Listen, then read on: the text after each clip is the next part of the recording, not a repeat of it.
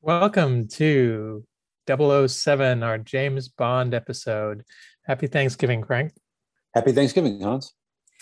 Well, send us your turkey tweets at Sandoon Podcast and cranberry emails, talk@sandoon.org. So, Hans, what's in the box? Well, today we're going to speak about just one thing, but it really does cover all three things that we typically talk about: IT security, individual privacy, and baselining transparency. And we promise you that you will want to forward this episode to your friends. But Now, not to your enemies. Perhaps.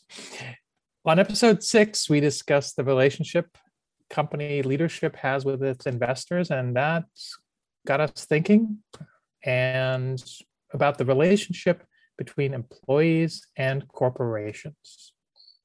Yeah, as we're considering our concept of transparency, we think it's going to have to substantially change the culture and that relationship a company has with its employees.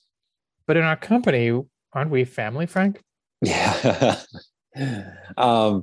Family's kind of a euphemism for you're my cousin, so I'm going to make you work 100 hours and pay you for 20. It's an interesting question as to, how companies feel about you as an employee. At least what we're talking about is companies in the United States, and mostly, private or public companies. Comes down to most of the US is what's called at-will employment, which means if you read the fine print in your agreement, at-will means an employer can fire you at any time for any reason, not have to explain it, and you're out of a job. Now, obviously, anybody can sue anyone for anything. So in practicality, most companies that want to let people go try to find a reason or try to find an excuse or have some kind of layoff event so they don't get sued by everyone. And severance is their tool. They'll give you some extra money in exchange for a legal agreement that says you won't sue them. But the interesting thing is that they're watching you. And I don't mean this in a conspiracy theory sense, right? As an extension of risk management and risk control, certainly large enterprise companies and a lot of smaller companies now are actively surveilling their employees and can build these cases for letting you go at any point, having some proof. And this is really what we're talking about today, about companies' surveillance. And Frank, you saw this up close and personal at an enterprise firm, did you not? Yeah, many years ago, I worked for a global financial institution. And this is about 10 years ago when data loss prevention, or sometimes they called it data leakage protection back then, became a big thing, which was let's install a lot of software and controls to watch what people are doing with data. And it was fairly expensive, and it did need a fair amount of engineering. I was heading that team. And I don't have any problems talking about it right now because we're talking about technology that was, cutting edge 10 years ago. The important thing about it, though, is while it was only available to very large companies back then, in the intervening 10 years, it's become not only much more powerful and much more pervasive, but much smaller companies can buy it as a service. So that means your 50-person firm can just go pay a monthly membership and have all of the same, incredible features that a 100,000-person firm has. So digital loss prevention or data loss prevention, what exactly does it do? How do I picture what is going on when companies are running software? So there's an agent installed on your machine that is watching everything that you do through file filters or through a shim into the very heart of the operating system. And it's able to see things that you don't ordinarily think of. It can see what websites you're going to. It can see what you're typing in. It can see what applications you're running. It can see all of these things. And it sees them at, as I said, a session level. So a lot of people seem to think, okay, well, I'm going to a secure website, so it's all encrypted from end to end. Well, not inside your session because you're seeing it. And if it's working inside your session, so is the DLP agent, which means so is your employer potentially. And one more thing is that later on, we would install telemetry, just plain old troubleshooting things that would collect mounds of data, including all the websites you visited, all the query strings you used, all those types of things. So your employer, whether intentionally or even unintentionally, builds these gigantic databases of everything you've done on their machines. So if you think you can get away with doing something small, you can't. It's been logged and it's already been done. And for a lot of reasons, some things that you do, and especially all emails that you send, are retained whether you delete them or not. They're written to a backup somewhere in case there's some sort of legal case to be it sounds like we shouldn't be checking our personal emails on our company laptops. No, we shouldn't. And I think a lot of people feel like they're safe in doing that and doing some other things too. They feel safe doing personal banking things. They feel safe surfing some sites maybe that they don't think that they should be surfing. And while a lot of companies have pushed down policies to their machines, it's still possible to break your employment contract, to break the rules and not be warned that you are. The at-will employment also comes with a requirement that you're staying, up to date with what all the rules and regulations are. So maybe I might be sidetracking us a little bit here, but as the person in a company who is responsible for data loss prevention or effectively monitoring employees, doesn't this feel awful? I think it's rationalized in very large companies as a risk management exercise.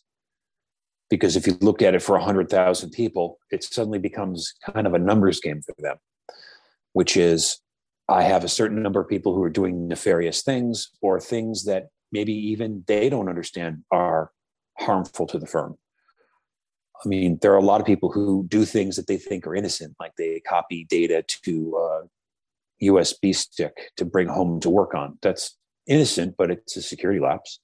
And then there's people who are just hardcore stealing stuff. They're sending, customer lists to other people, and they're sharing passwords. They're doing all kinds of stupid things on there.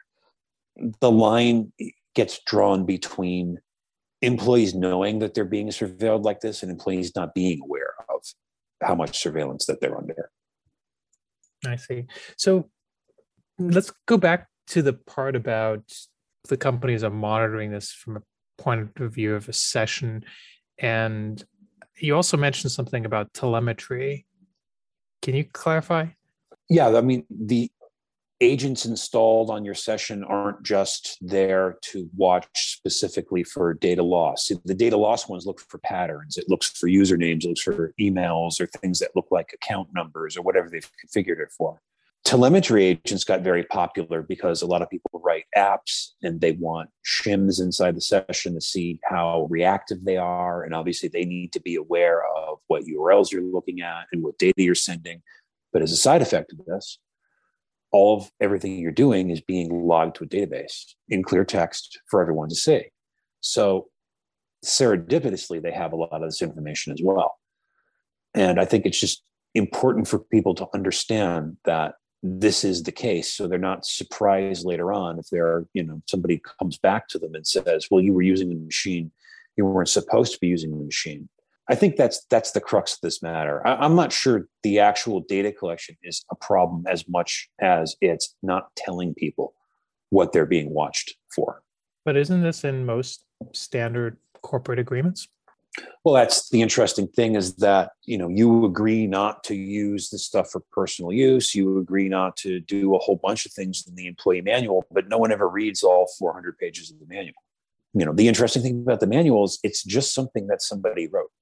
I ran a company where I came in and the employee manual was obviously lifted out of, some 1990s clothing store that you find at the mall, right? It was basically a retail employee agreement.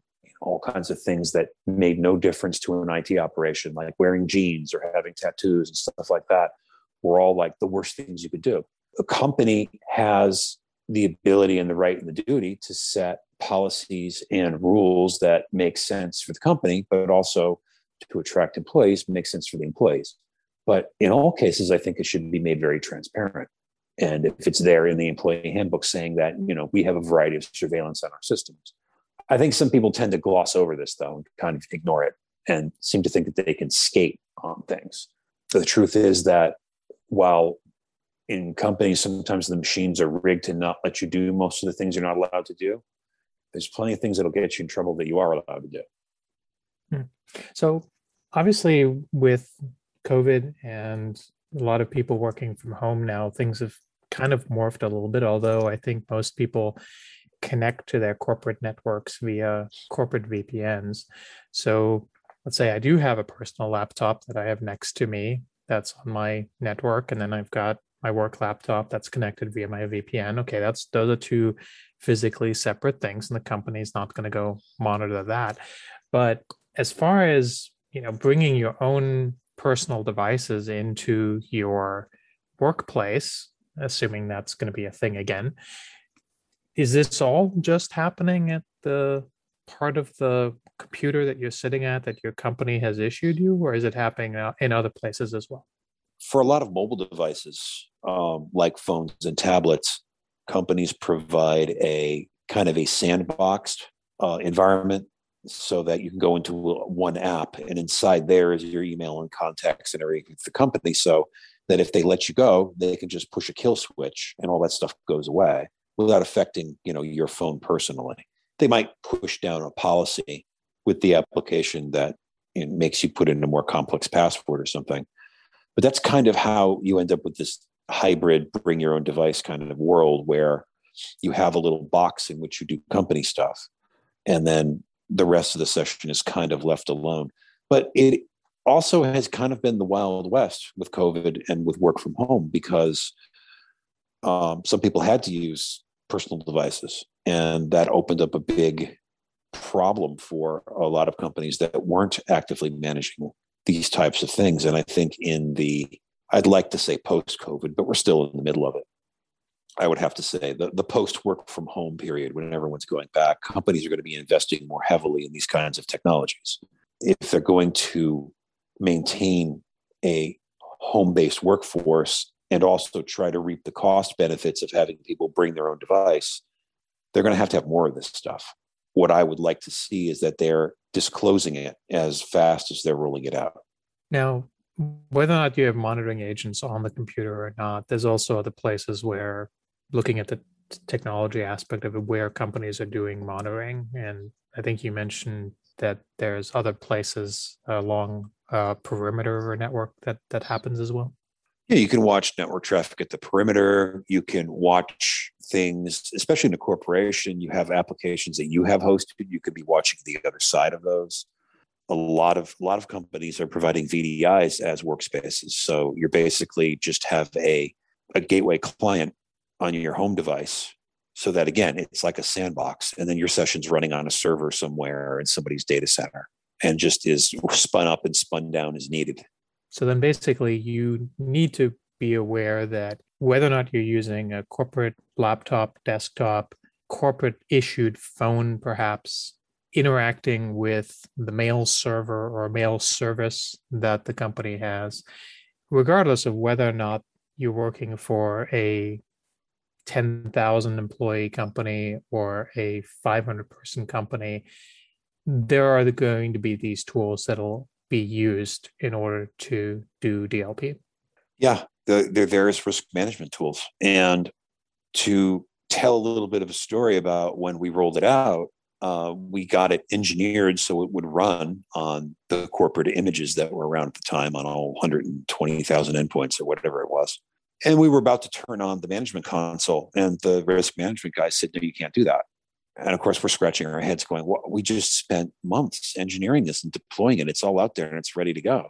And they said, well, we just don't have the policies ready yet.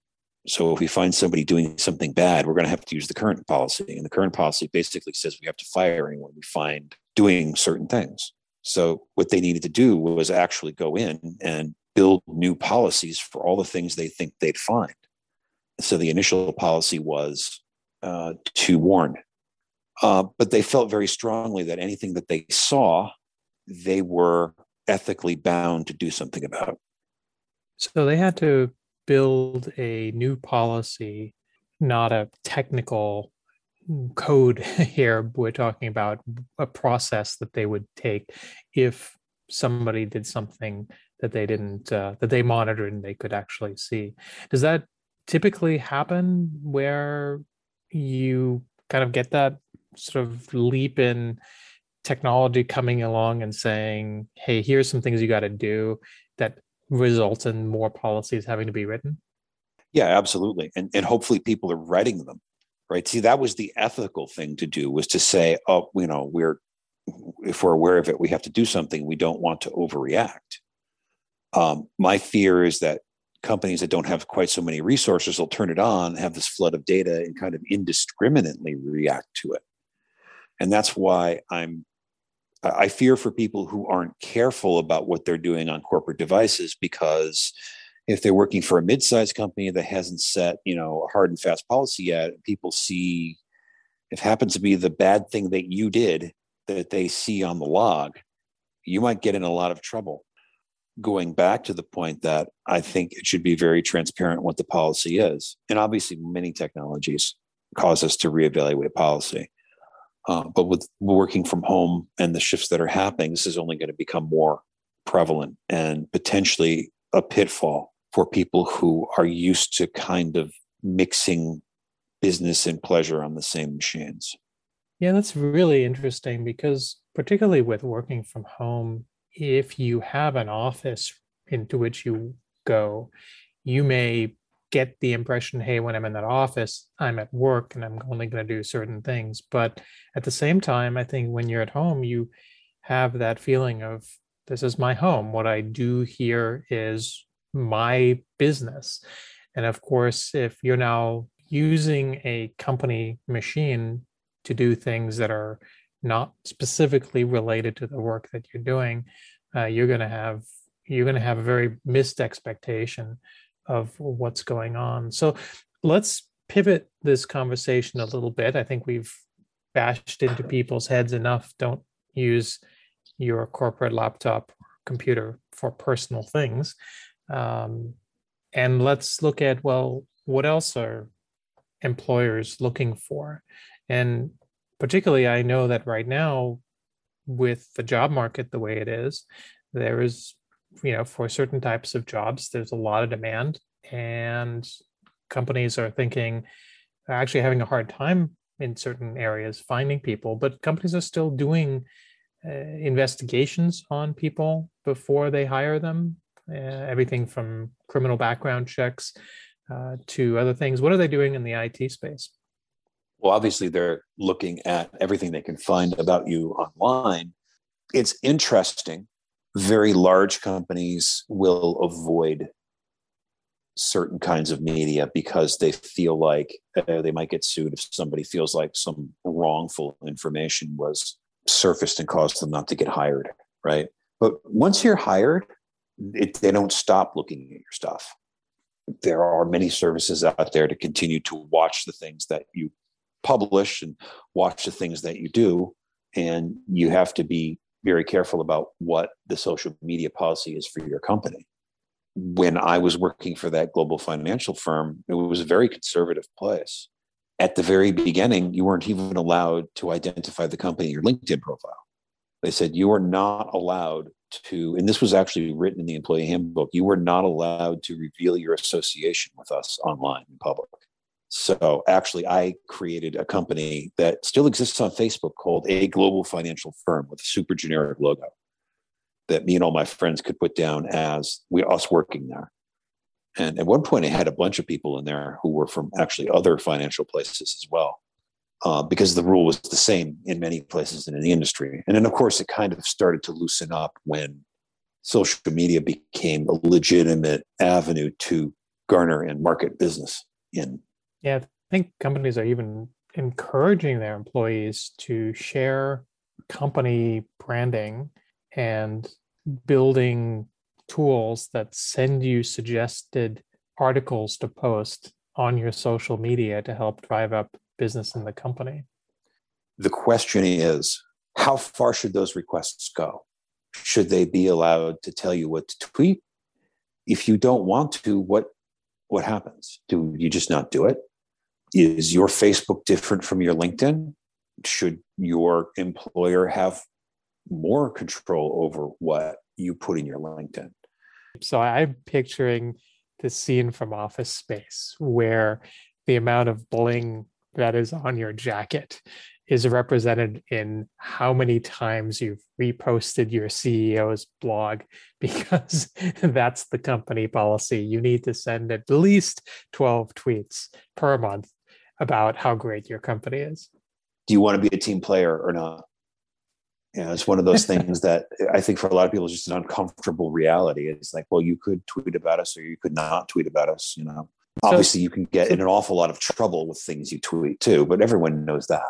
Yeah. So then let's wrap this up. How about your top 3 suggestions? Well, top 3, obviously, easily everything that you're doing. I really should have said top 7.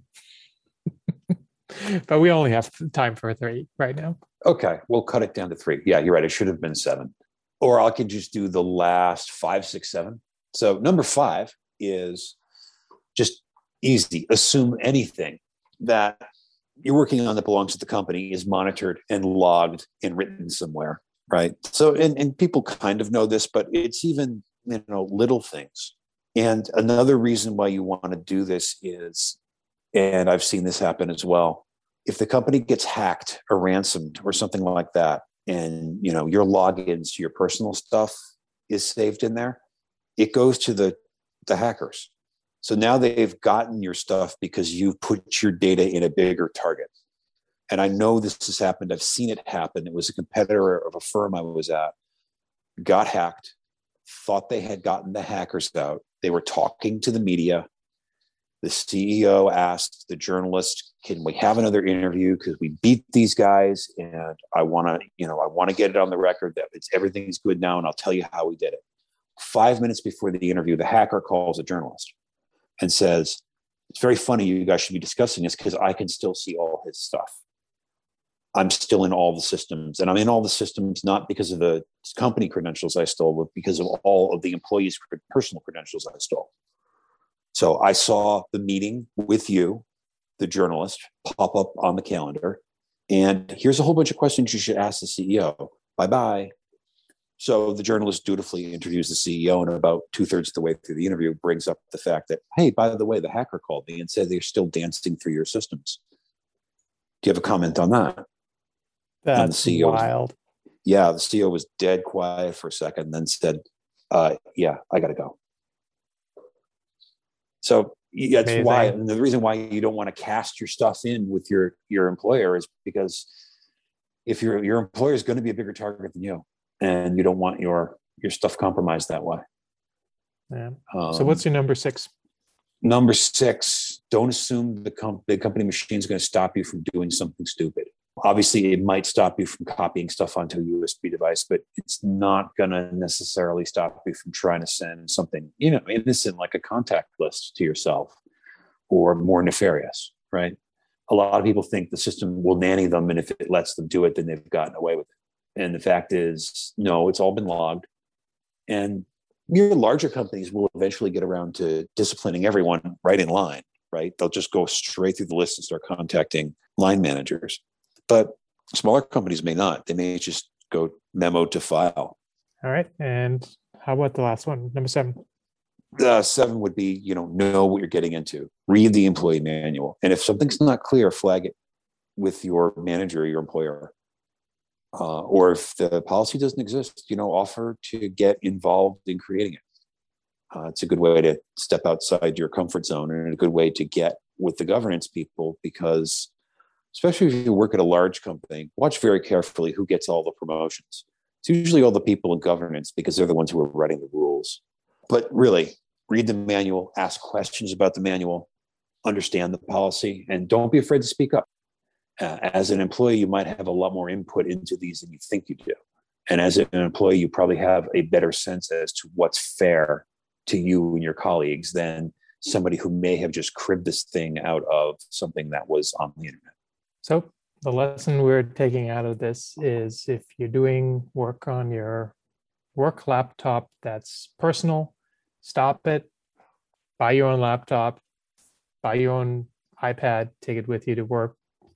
Don't let the company into it, but use whatever tools they give you if you're back at the office. And as we wrap up here, I always like to ask the more philosophical questions, but also try to involve our global audience. Is this just the relationship we're stuck with here in the US, or are the folks in other countries both more protected or less protected? How does that work? A lot of countries, people are more protected. The US is just legendary for the low protections its employees have. I mean, obviously, a lot of Europeans are just, their jaw drops when you explain to them the American concept of at-will employment. It's just, how do you guys even get anything done, they say. If you can lose your job tomorrow, why doesn't everybody just run around in terror all the time? Outside of the major regulations, there's a lot more space, I think, in which companies can define their own way to go. In a lot of your other countries, there are way more regulations. The government has already prescribed how the company needs to run. And I'm not saying they're bad ideas. I'm just saying when you or I are kicking around ideas about transparency having a radical effect on how a company is structured, the US might not be a bad place to try that out in, because the regulation is so light versus, many of your very developed Asia Pacific economies, obviously Europe. And all right. Well, that brings us to the end of another successful episode. Thank you again. You're welcome to tweet us, Sandune Podcast, or email talk@sandune.org. And your problems are all behind you now. Have a great Thanksgiving, everyone. The information provided in this podcast is not intended to constitute legal, financial, health, mixological, or spiritual advice. All content is for entertainment purposes only. Listeners should contact their attorney, financial advisor, doctor, bartender, or guru respectively to obtain advice regarding particular life matters. None of this is our fault. No animals were injured in the making of this podcast, although Frank hit Hans in the head with a typewriter. It is a story for another time. Copyright 2021.